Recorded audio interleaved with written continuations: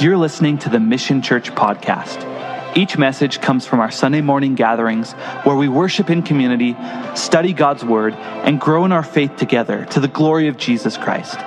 The Mission Church is committed to helping each person belong and believe and to equip them to embrace the call of God upon their life. We pray these messages will build your faith and encourage you today. Right now, though, let's get our Bibles out. Are you ready for a Bible study this morning? Yes. We also have the communion table set, and we are going to partake in communion together today as well. If you need a Bible, the ushers will give you one. Just raise your hands, and you want to find your way to Matthew 24.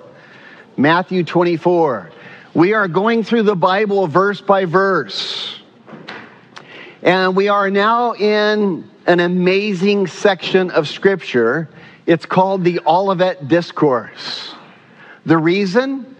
Well, Jesus took the disciples to the Mount of Olives, which is just right across the Kidron Valley, overlooking the entire Temple Mount.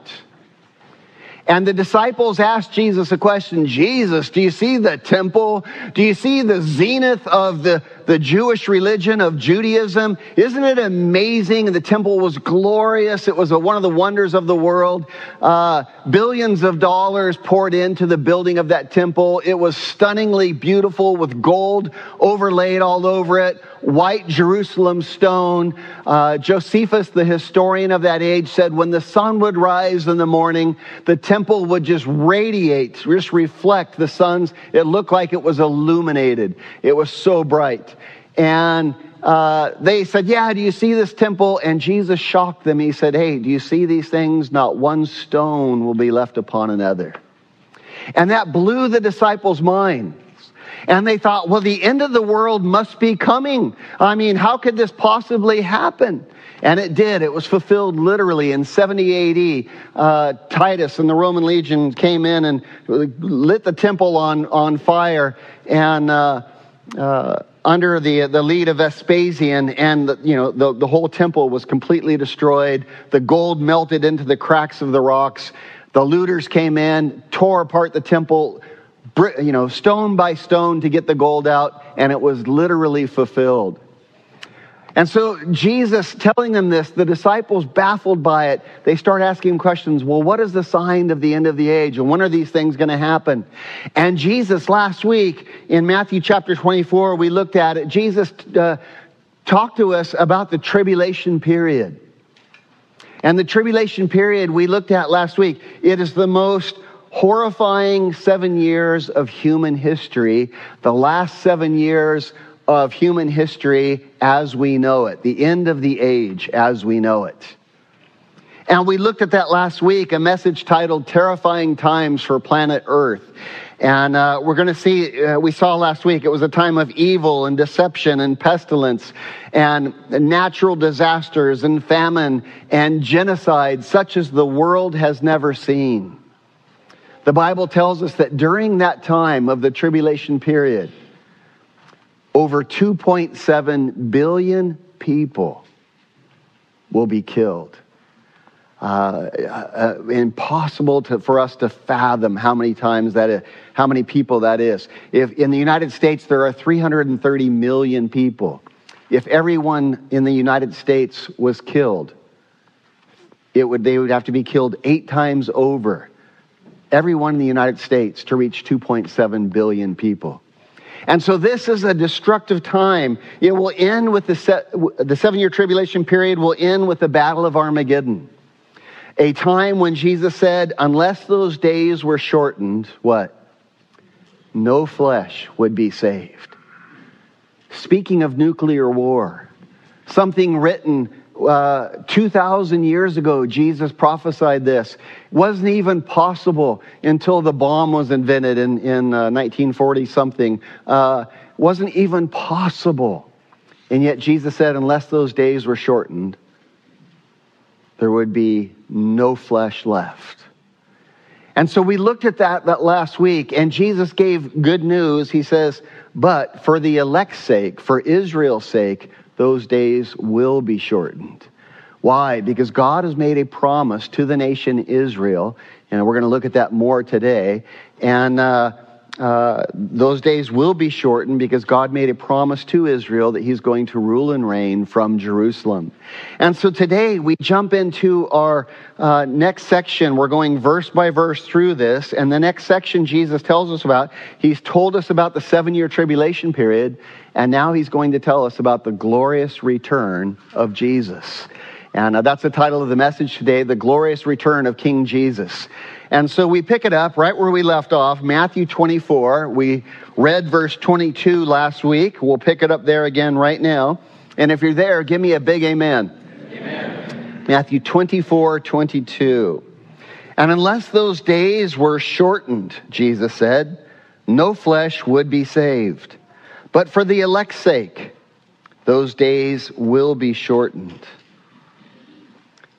Then, or it could say, so, if anyone says to you, look, here is the Christ, or there, do not believe it.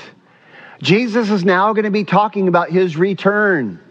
And he says, listen, when I come, it's going to be glorious. If anyone tells you Jesus came back, don't believe it.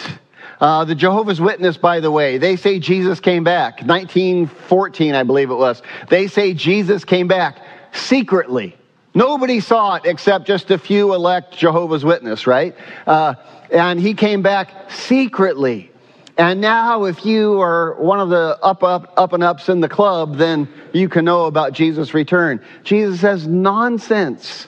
If anyone says that I've come back, look what he says. Don't believe it.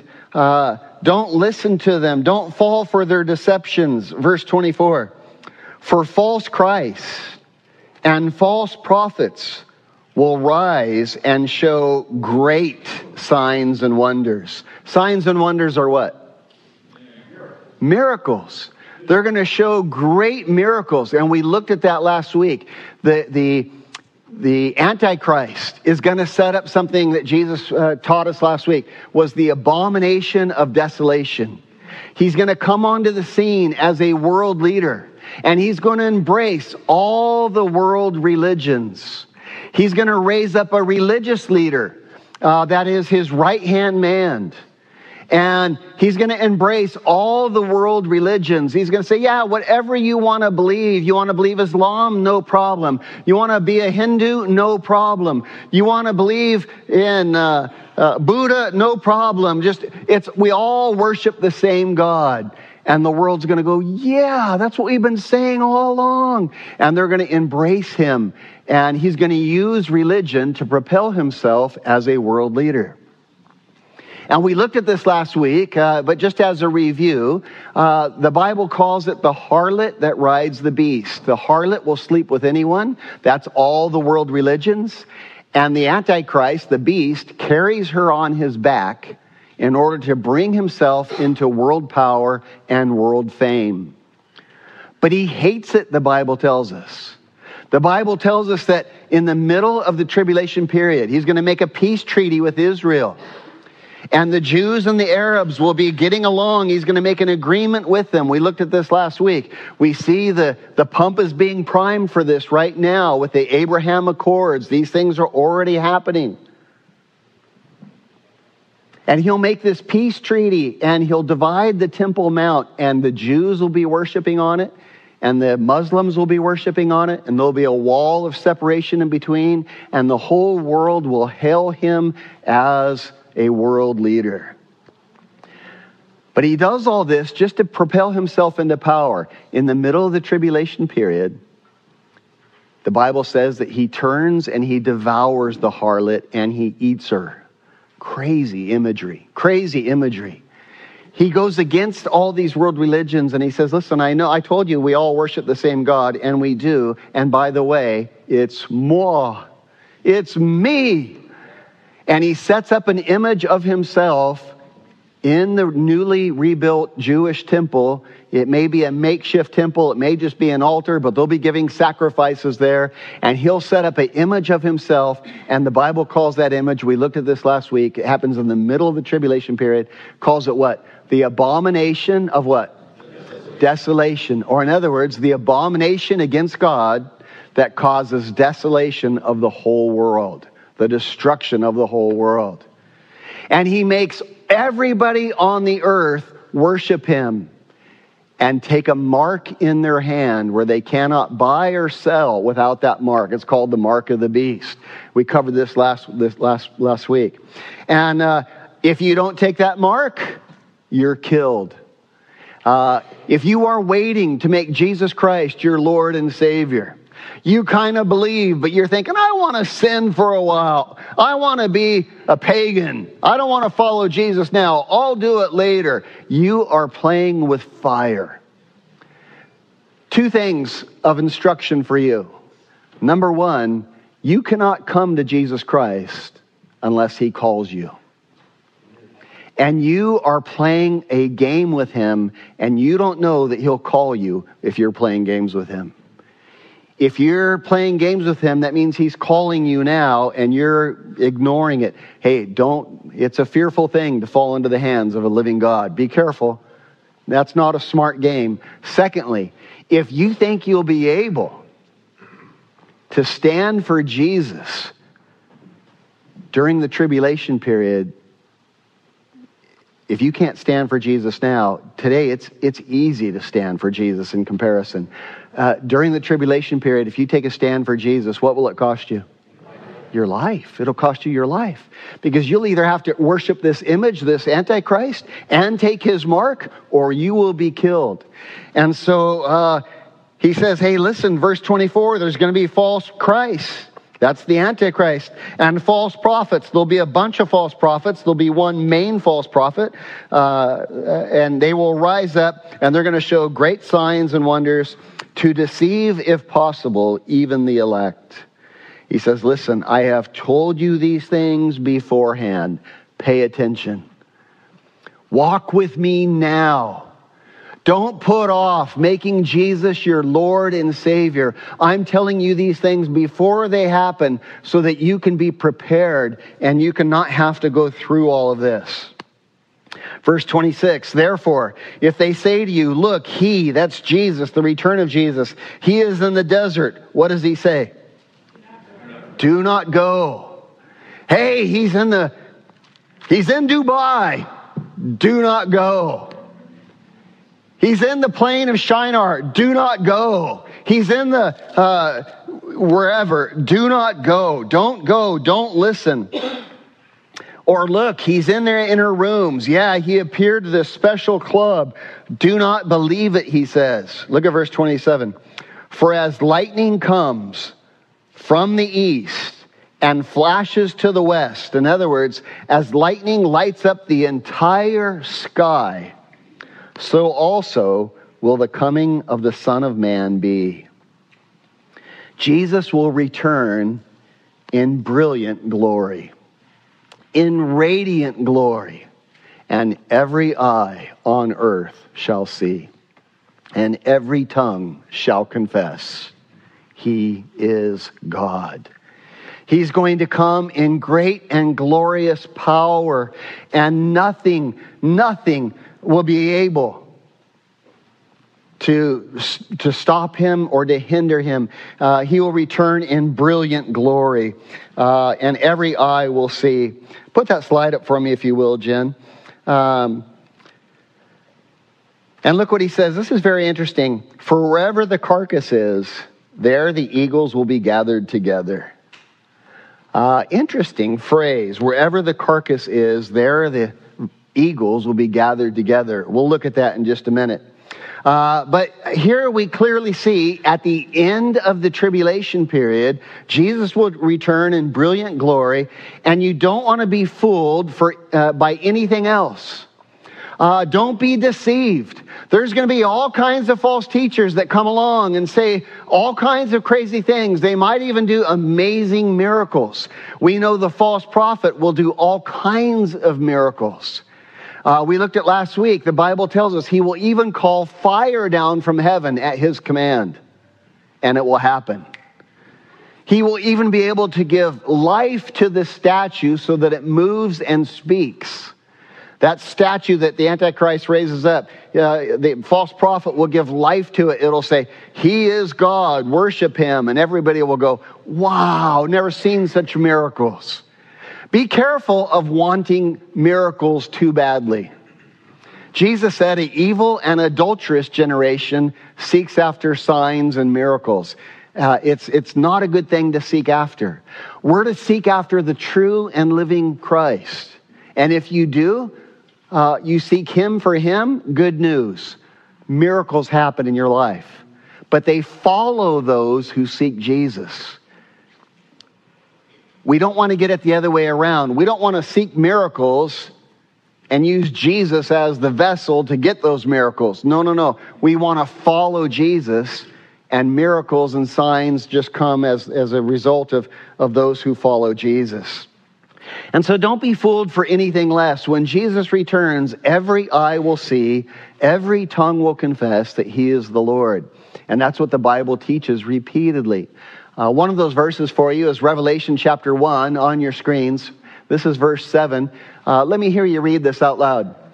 Behold, he is coming with the clouds, and every eye will see him, even they who pierced him, and all the tribes of the earth will mourn because of him. Even so, amen. Yeah, some interesting things there. He's coming with the clouds. The Bible tells us he is coming with all the saints. In the book of Jude, verse 14, 114, it's written of Enoch. He was the seventh from Adam. He was a preacher of righteousness. And guess what his message was? Think about the seventh from Adam. How we're going back to the very beginning of human history. And guess what Enoch's message was? He was a preacher of righteousness. And guess what he preached? The second coming of Jesus Christ. Amazing. Amazing. Jesus hadn't even come the first time yet, and Enoch was already preaching of his second coming. It is the most prophesied event in the entire Bible. And here's what Enoch said. He said, the Lord is coming with 10,000s of his saints with him. The word 10,000 doesn't mean 10,000. The Greek word is myriads. It means an uncountable number. The Lord is coming with myriads of his saints with him. Who are those myriads, by the way? It's us. Next week, we're going to look at the rapture of the church.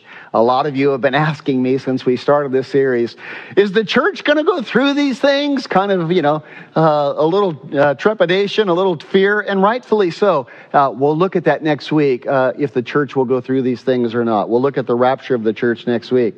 But bring that slide back up, that Revelation slide. He's coming with the clouds. Every eye will see him, even they who pierced him, even they who were rejecting him, even they that said, crucify him, crucify him. And all the tribes of the earth will mourn. Why will they mourn? Because they've been against him. And now he's coming to bring judgment. And they will mourn. And look what it says. Even so, what? Amen, which means what?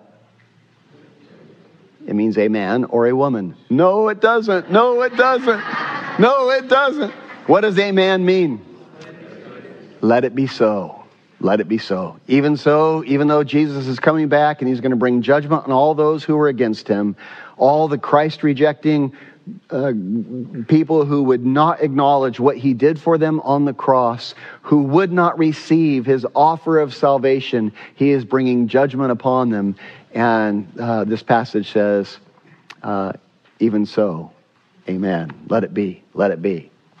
So an amazing passage. Make no mistake about it. Jesus will not return secretly in some remote area of the earth where only a few people know about it.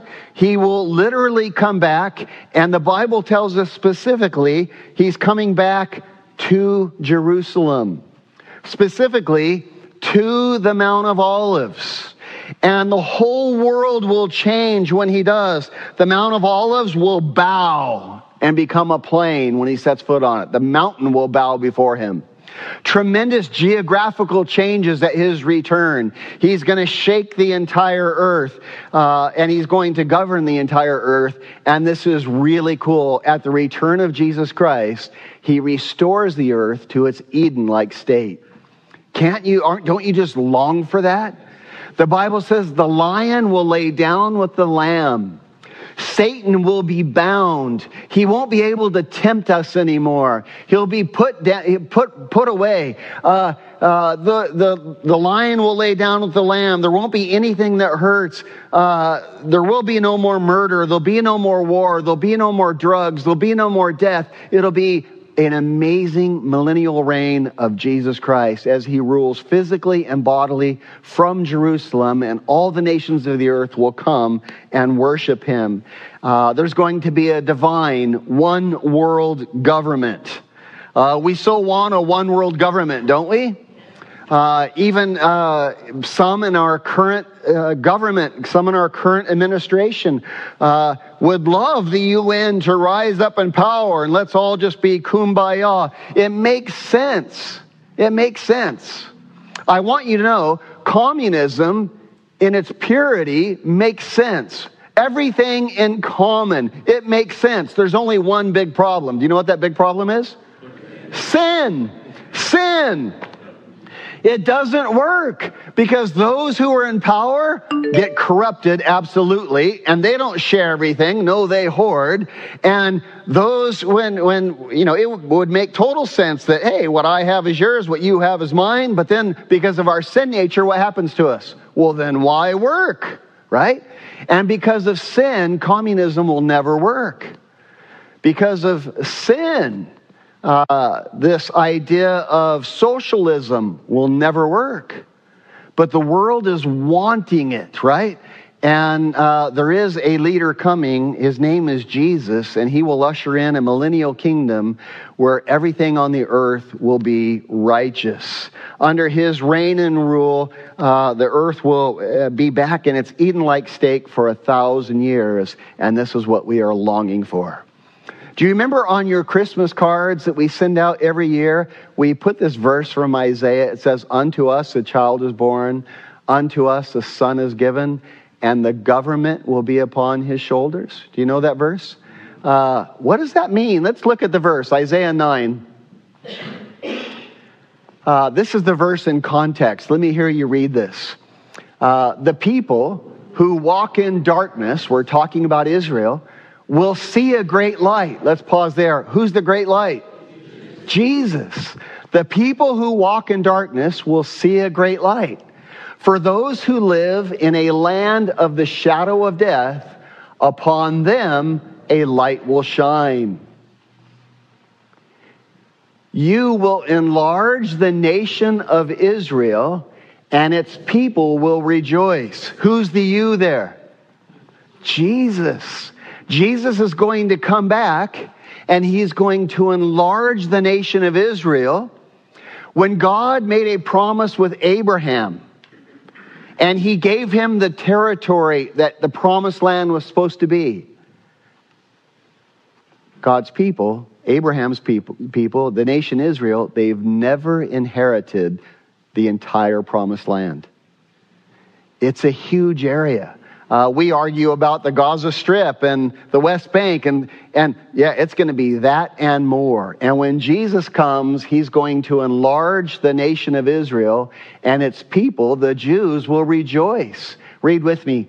They will rejoice before you as people rejoice at harvest, and like warriors dividing the plunder. Yeah, like when there's a great harvest and you send the laborers out into the field and you bring all the produce back and you go, we're rich, look at all this food. And there's just joy, right? Or like warriors dividing the plunder. Gosh, we're rich, look at all this. That's what's going to happen. Rest of the verse. For you will break the yoke of their bondage and lift the heavy burden from their shoulders. You will break the oppressor's rod, just as you did when you destroyed the army of Midian. What's that? Yeah, the army of Midian, what was that? Well, that was Gideon. Do you remember the story of Gideon? He was afraid, but he put together a ragtag team of warriors, and they went out, and what happened? God gave them a tremendous victory. They didn't even have to do anything. It was all by God's power. And he says, you're going to rejoice like that. There's going to be bondage on Israel. It already is. It's the most they're the most oppressed people in the history of the earth. Even today, they have to have an iron dome all around them because, last month they had 4,000 missiles shot over by Hamas into them. They're under bondage, right? And he says, hey, you're going to destroy them. Let's go on. We'll read this, verse 5. The boots of the warrior and the uniforms bloodstained by war will all be burned. No need for them anymore. They'll be fuel for the fire. That's speaking of what's going to happen at the end of the tribulation period. And then this verse that we put on Christmas cards comes in. So crazy. For a child is born to us, a son is given to us, and the government will rest upon his shoulders. Has that happened yet? Well, the son was given, but the government of this world has not been yet rested on his shoulders. But it will be. And oh, how the earth longs for the day. The book of Romans tells us that all of creation groans with utterings that cannot be uttered. Even the trees, even the animals, all of it just groaning, waiting for righteousness and justice to be on the earth. Aren't you tired of the injustice, of the crime, of the evil, of the wickedness that is prevalent on the earth? And don't you long for the day when righteousness reigns? Well, that will happen at the glorious return of Jesus. The government of this world will rest upon his shoulders, and he shall be called, say these with me, Wonderful Counselor, Mighty God, Everlasting Father, and Prince of Peace. Who will be called those things? Jesus, the mighty God, Jesus, the everlasting God, the everlasting Father, Jesus, the Prince of Peace. Just an amazing verse. Let's go on, the rest of the verse. His government and its peace will never end. If you're wondering if Jesus fulfilled that yet, no, it wasn't figurative, because it says his government and his peace will never end. He will rule with fairness and justice from the throne of his ancestor David for all eternity.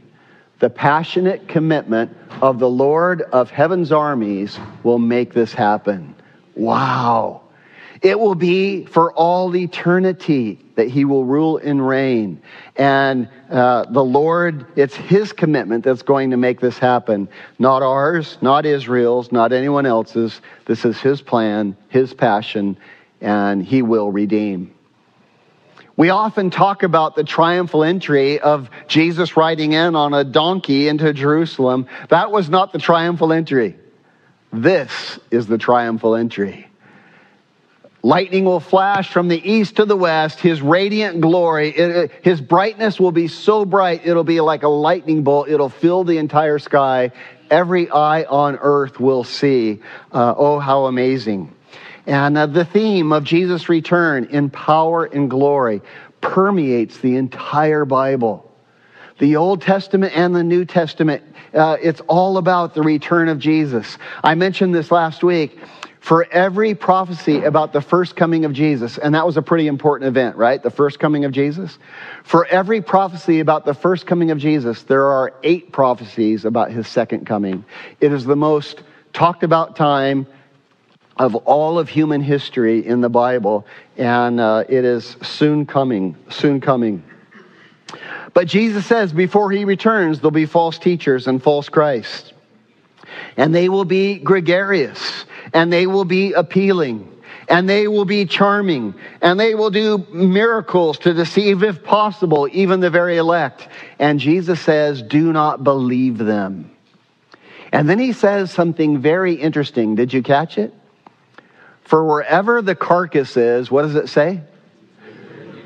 There the eagles will be gathered together. Eagles is a bad translation. The correct translation would be a vulture. Wherever the carcass is, there a vulture will be gathered. What the heck does that mean? What is Jesus saying? Well, he's saying don't be deceived by the false Christ. Don't be deceived by the really charismatic, winsome religious leaders that deceive you. Don't fall to them. And so in context, what he's saying is a carcass, a regular carcass is what? What is it? What kind of body? A dead body. And here's what he's saying, don't be spiritually dead. Because just like when there's a physical dead body, what circles overhead? Vultures. Well, when there's a spiritual dead body, guess what circles overhead? False teachers. To devour and to eat you up. Here's what Jesus is saying. Don't be a carcass. Don't be a carcass. Make Jesus your Lord. Make Jesus your Savior. Know Jesus well. Do not be deceived. Do not be spiritually dead. Don't be a carcass. A great little one-sentence phrase. Wherever the carcass is, there the vultures will be gathered together. And wherever the spiritually dead are, there will be false teachers to devour them. Interesting. Interesting. We see this already happening today. And unless we are born again, we will be deceived by these false teachers. Unless we are abiding in Jesus Christ through His Word, the Bible, we will fall victim to these false teachers. We'll go into a service, we'll hear some stuff, it'll be wrong, and we won't even know, and we'll walk out, and here's what's happening. Vultures are circling over your head. And guess who they're trying to eat? You. You're the food. And they want to devour you. And I want you to know the pump is already being primed. Like all the things of the last days events, the pump is already being primed. Today there are false teachers and false churches abounding. Even in North County, they're here. And you want to stay away. You know what they talk about, the false teachers? Prosperity and wealth and your greatness, or you got to do this. And you know what it is? It's a false gospel. The word gospel, what does it mean? Good news. And they present it as good news, but it's not. And these prosperity teachers, here's what they say. Yeah, God wants to bless you. God wants to make you wealthy and prosperous. God wants you to have your best life now. You need to be amazing. You can name it and claim it in Jesus' name. And the devil has to flee from you. And you got power. And who are they building up? They're building you up. They're appealing to your ego. They're appealing to your flesh because you love money. I love money. Everyone loves money. It's called the sin nature. And we have to die to that sin nature. But they don't tell you to die to it. They tell you to live to it and to name it and claim it. And Jesus exists to make you powerful, wealthy, and strong. Crazy. Crazy.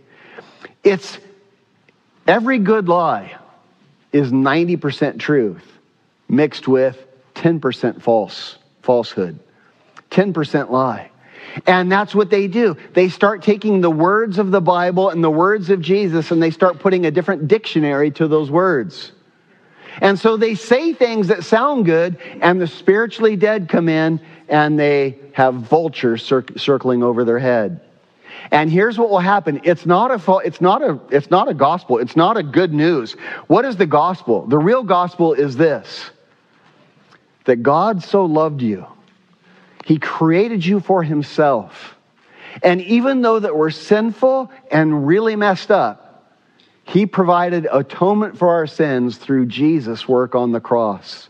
Jesus took the punishment of our sin upon His own shoulders so that we could have His righteousness given to us freely without work, without merit, or without anything, just by believing that God loves us that much. That's good news. You don't have to do anything. You just have to say, Jesus, I have sinned against you. I believe that you did this for me. Thank you. You just have to say thank you. And he will give you eternal life. You'll be born again. And he'll put his spirit within you. And you'll begin to live differently. You begin to see differently. And when the vultures start speaking to you, you'll go, that's not right. You're trying to eat me. And you'll get into a good Bible teaching church. But when you're spiritually dead, none of that will happen.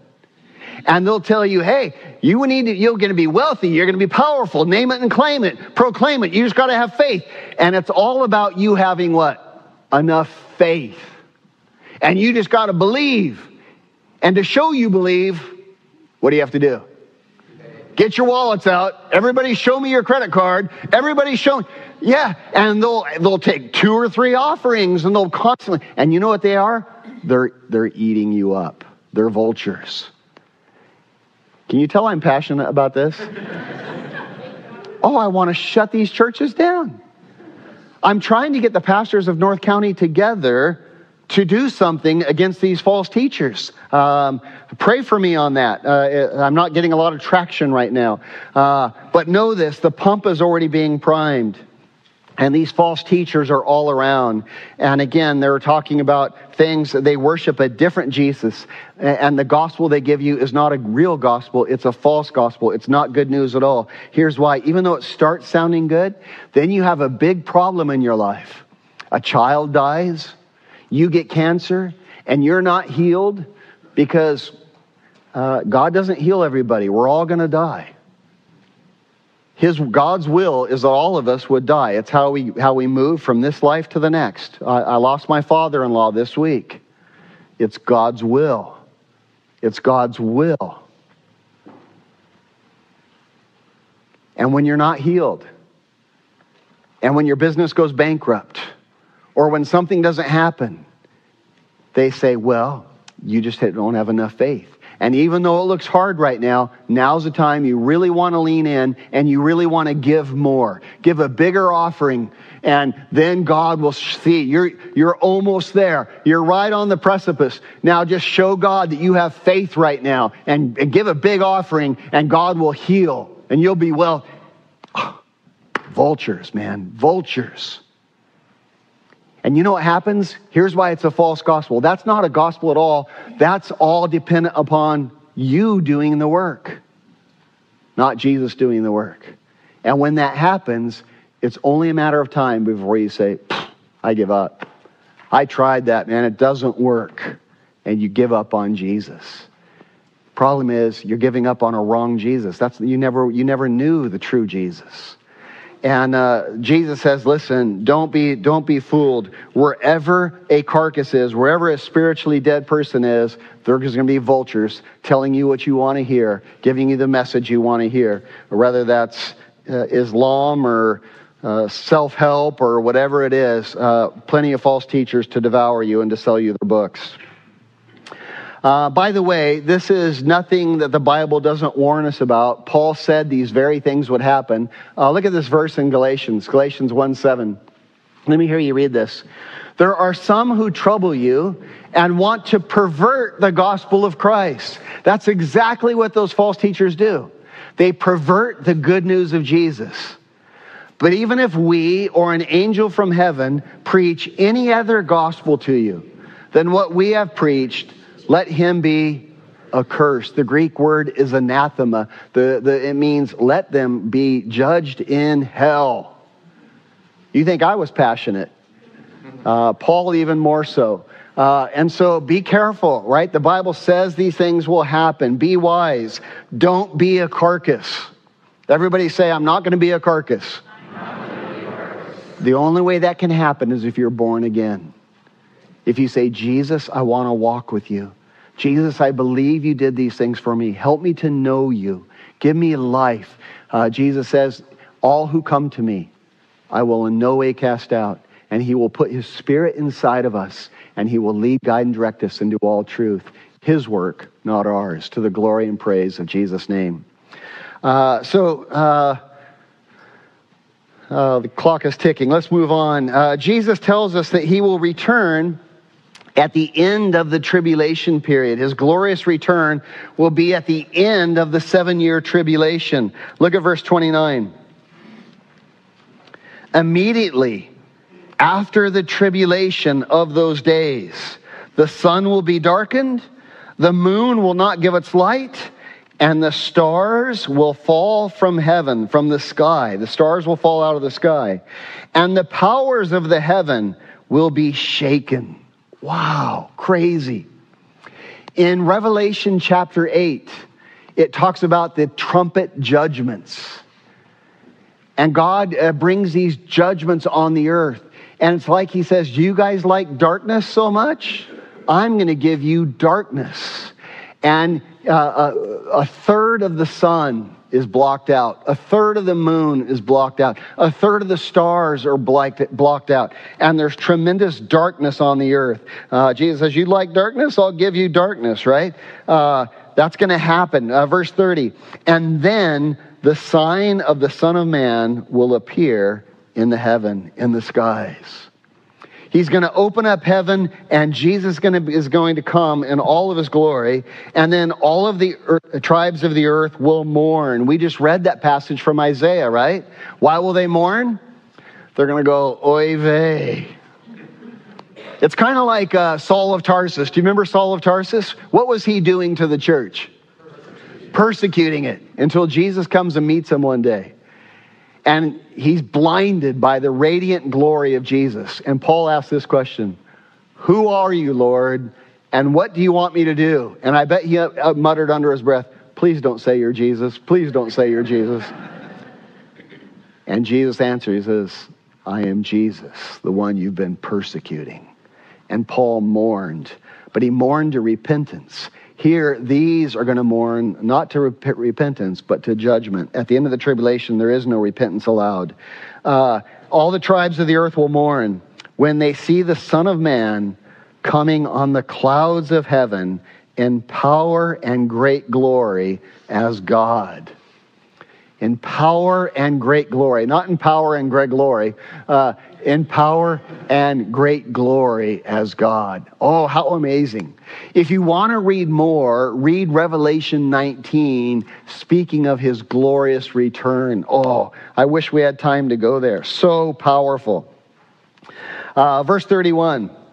And he will send his angels with a great sound of a trumpet, and he will gather together his elect from the four winds, from one end of heaven to the other.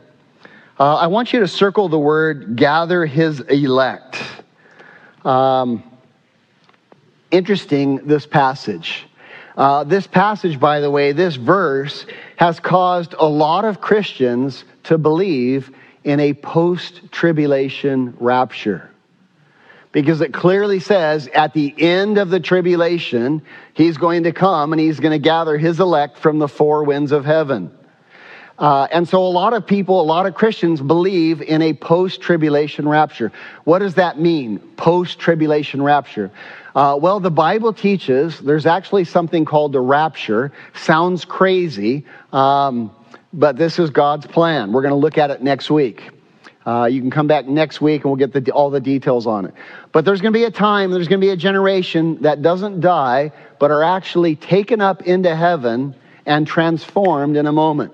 1 Thessalonians 4:17 says, the Lord will descend from heaven with a shout, with the voice of the archangel, and the dead in Christ will be resurrected. And then we, which are alive and remain, will be caught up together to meet the Lord in the air with all the saints. We're going to get our glorified bodies at that time. We'll look at this next week. But there's a lot of question about when that happens. And some Christians think, because of this verse right here, that it happens at the end of the tribulation period, which would make sense. Look at verse 29. Immediately after the tribulation, then verse 31, he sends his angels with the sound of a great trumpet. There's the trumpet. and they'll be gathered together. Sounds like the rapture. His elect from the four winds of heaven. Sounds like it, right? I can see why that misunderstanding happens. But let's look. The question has to be asked, who then are the elect in this passage? Who are the elect? He will gather his elect. A couple of possibilities here. During the tribulation period, the Jews will be scattered all over the earth again. Right now, the Jews have been regathered into the land. They were scattered in AD 70, right? In AD 70, during the Jewish war, Rome started killing Christians. They killed killing Jews. They killed 1.1 million Jews. And the Jews scattered all over the earth. It was called the diaspora, right? They scattered all over the earth. And they remained scattered all over the earth until 1948. In 1948, miraculously, supernaturally, God called the nation back home. And he brought the Jews back into their homeland. Now they're getting stronger, and it needs to be, because in order for the end times events to happen, the Jews have to be in their land, and they have to be worshiping at the temple, because that's where the abomination of desolation gets set up, right? So they have to be in their homeland. But when the abomination of desolation gets set up, the Antichrist will then start killing all the Jews who don't worship him. And guess what will happen to the Jews again? They'll be dispersed all over the earth again, as they run to flee from the persecution and the genocide of the Antichrist. At the genocide of Adolf Hitler, 6 million Jews were killed. At the genocide of the Antichrist, it'll make that look like child's play. So many Jews will be murdered. And so they'll be dispersed all over. The first thing Jesus does when he comes back is he sounds the trumpet and calls all the Jews that were scattered all over the earth to come back home to the nation Israel. It's safe now. Your king has come. And they will come back under his rule and under his reign, and he will fulfill the Davidic covenant that he promised to them. He will call them from the four corners of the earth. And so we learn then that Matthew 24:31 is about the regathering of Israel, not the rapture.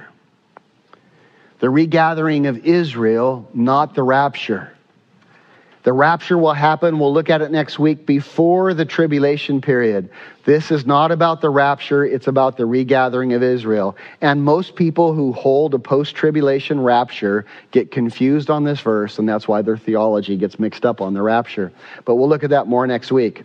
By the way, this regathering of the nation Israel in the end times was prophesied and spoken of in countless verses all through the Bible. I could put so many verses on the screens for you. I'm going to give you just two, but there's a lot more. If you want more, you can email me. I'll give them to you. Here's the Isaiah chapter 11. Look at this one. This is Isaiah 11:12. Let me hear you read this. He, that's Jesus, will set up a banner for the nations, and he will assemble the outcast of Israel and gather the dispersed of Judah. Read it with me. From the four corners of the earth. That was written 700 years before Jesus came. And it's talking about exactly what's happening. You can put that reference right by that verse in your Bible right there. Here's another one for you. This one's longer, so bear with me on this one. This isn't from the book of Zechariah, chapter 2. Let me hear you read this. Up, up, flee from the land of the north, declares the Lord. For I have spread you abroad as the four winds of heavens, declares the Lord. Up, escape to Zion, you who dwell with the daughter of Babylon. For thus said the Lord of hosts, after his glory, sent me to the nations who plundered you. Crazy. Sent me, God speaking personally, to the nations who sent me to bring judgment on them. Look what he says. For he who touches you touches the apple of his eye. Behold, I will shake my hand over them, and they shall become plunder for those who served them. That's Israel. Then you will know that the Lord of hosts has sent me. Sing and rejoice, O daughter of Zion, for behold, I come, and I will dwell in your midst, declares the Lord. Wow. I'm coming, and I'm going to regather you, and those who have oppressed you will become your plunder, and I will dwell in your midst, and he who touches you touches the apple of my eye. I know this, you touch my daughter, and you're touching the apple of my eye. You mess with one of my kids, or you do something evil to you're messing with the apple of my eye. And God says, hey, when you touch my people, you're touching the apple of my eye, the dear love that Jesus has. So amazing, right? After Jesus regathers the Jews back to Israel, he's going to set up his millennial kingdom. And verse 29 and 30 teach us that there's a pre-millennial return of Jesus. This is for you Bible scholars. If it's your first time here, just let this blow over your mind. No big deal. But we believe in a pre-millennial return of Jesus. What does that mean? Jesus returns before the 1,000-year rule and reign of Christ, right? I say that because there's some who teach a post-millennial return. That means that the church ushers in the kingdom age, and then Jesus returns. Nonsense. Bad doctrine. Bad doctrine. The world's not getting better. Have you noticed? Yeah, that's just bad doctrine. And so there's also those who are amillennial. They say there is no really millennial period. You're actually in the millennial period right now. This is it. It's figurative and bad doctrine. We believe in a pre-millennial return of Jesus, that Jesus comes back and then sets up the millennial kingdom. So anyway, let's see if we can wrap up these verses. Verse 32. Jesus now gives us a parable, and he tells us to be ready, to be watching, to be looking for his return. Verse 32. Now learn the parable of the fig tree. When the branch has already become tender and puts forth leaves, you know that summer is near. I love the springtime. I did 6 hours worth of yard work yesterday. I was like in the yard the whole day, trimming trees and everything. And we've got these 2 avocado trees, and they are just loaded with these little baby avocados about the size of a pencil eraser right now. And I'm like, oh, what does that tell me? Summer's coming. Summer's coming. And it's going to be an amazing harvest, right? And here's what Jesus says. When you see this happening, when you see the fig tree begin to blossom, or any tree, Luke's gospel tells us, begin to blossom and put forth its leaves, you know that summer is near. So also, when you see all these things, know that it is near, even at the door. Let's break that down a little bit. When you see all these things, what are all these things? All the things he's been talking about in Matthew 24.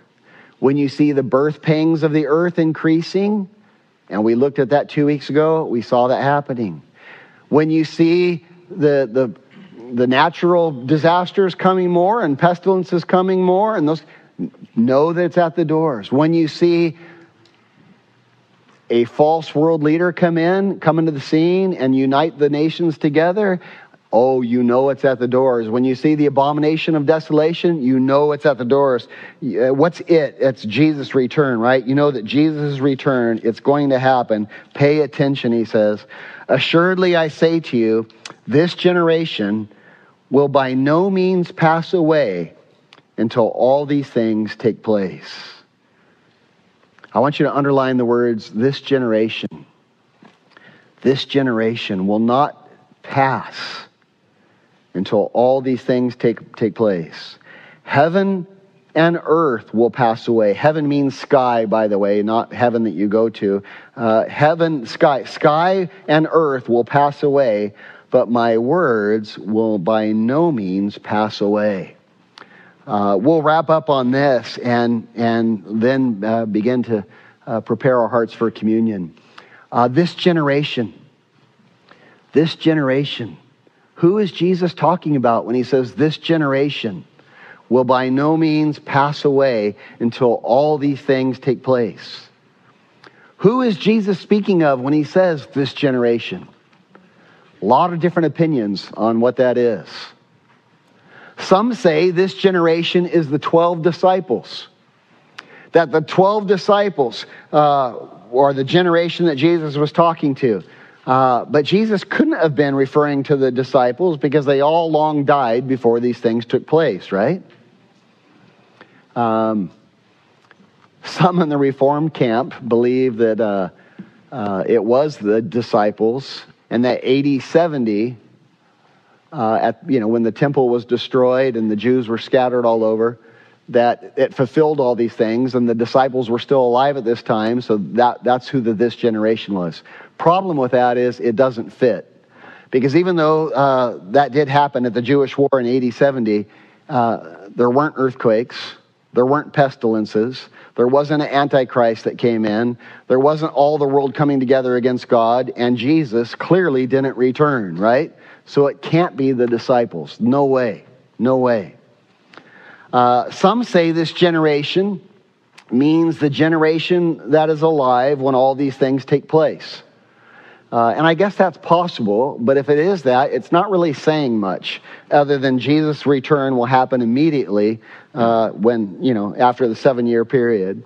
I personally believe this generation refers to the Jews, the Jewish people, the nation Israel. He's saying, the Jewish people, the nation Israel, I'm going to preserve them, I'm going to protect them, I'm going to build them. And even amidst the diaspora of AD 70, even though the anti-Semitism through the ages, even though the genocide that's going to happen in the tribulation period, even though Satan is going to try to wipe off every Jew from the face of the earth in the tribulation period, I'm going to preserve the Jewish nation. This generation will not pass away. And Jesus says it is for sure. And so Jesus will preserve and restore the Jews. And he will set up Israel as where he places his throne. His throne will be from Israel, from Jerusalem. He'll be ruling and reigning for 1,000 years. And here's what he says to that. He says, it's my covenant with the nation Israel, and it will never end. It will never end. And as we've already looked all through the Bible, Old Testament and New Testament, this covenant is reaffirmed. Paul reaffirmed it in Romans chapter 11. He said, hey, look, God is going to fulfill his purpose with the nation Israel, even though they're against Jesus right now.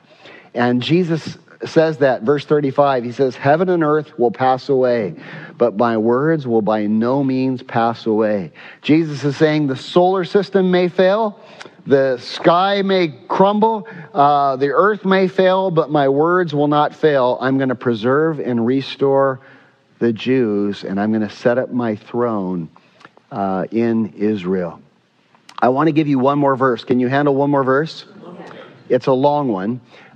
It's in the book of Jeremiah, and I want you to read this with me, and then we'll take communion together. I'm going to have the men get prepared to pass out the elements right now and invite Jimmy to come back on stage.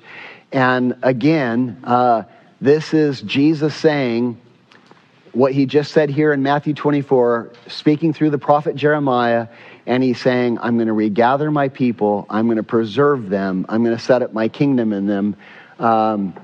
Let's close with this verse. Read it with me out loud.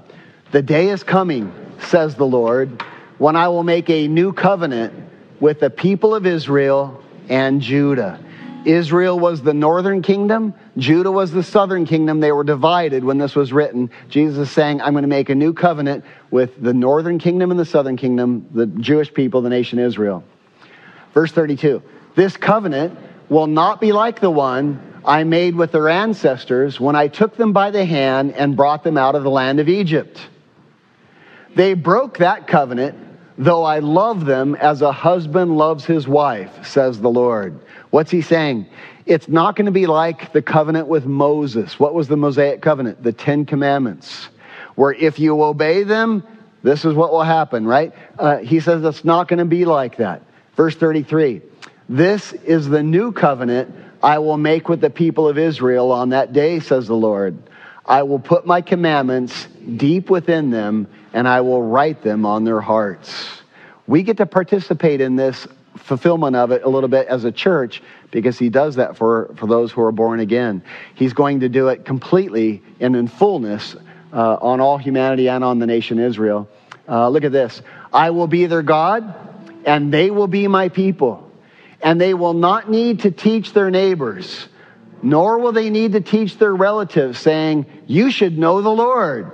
For everyone, from the least to the greatest, will know me already, says the Lord. Stop there a second. Why will they already know him? Why? Because he's going to be ruling bodily and physically from Jerusalem. He's going to be the king of all the earth. And you won't have to tell anybody, hey, you should believe in Jesus. No, he's going to be like your boss, right? He's going to be ruling on the earth. Everyone will know him, from the least to the greatest. Read with me.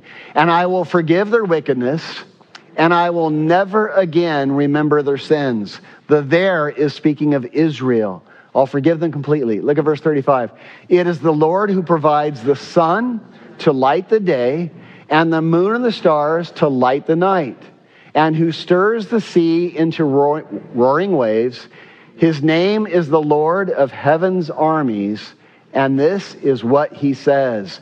Notice, what is he saying? He's saying, look, I'm the one who makes the sun, the moon, the stars, and everything, and I'm going to fulfill this. Look what he says. I am as likely to reject my people Israel as I am to abolish the laws of nature. This is what the Lord says. Just as the heavens cannot be measured and the foundations of the earth cannot be explored, so I will not consider casting them, that's Israel, away for the evil they have done. I, the Lord, have spoken. The day is coming, says the Lord, when all Jerusalem will be rebuilt for me. The city will never again be captured or destroyed. I skipped verse 39 because you already read so much, but it just gives geographical areas that he's going to rebuild. It's all of Israel, and here's what he's saying. Heaven and earth may fail. The sky may fail. Everything may fail, but this will never fail. I'm going to restore and rebuild Israel. And Jesus quotes that when he says, even if the sun and the moon fail, my words will not fail. This generation will never pass. God has a plan for the nation Israel. He's coming back to fulfill his covenant with them, to build them. God keeps his words. He's a savior, and he's coming back to rule and reign physically, bodily from Jerusalem. That is his covenant with the nation Israel. And aren't you glad? Aren't you glad? Right now, we get to participate in his new covenant with us, the church, that our sins are washed away, and that by his stripes, our sins have been healed. By his stripes, our sinful nature has been healed, and we are made clean. We are made righteous. You may freely share this message with others as long as you don't charge for it. Support for these broadcasts comes from your generous donations that allow us to give away our materials for free. To participate with us, please visit our website at themissionchurch.net. God bless.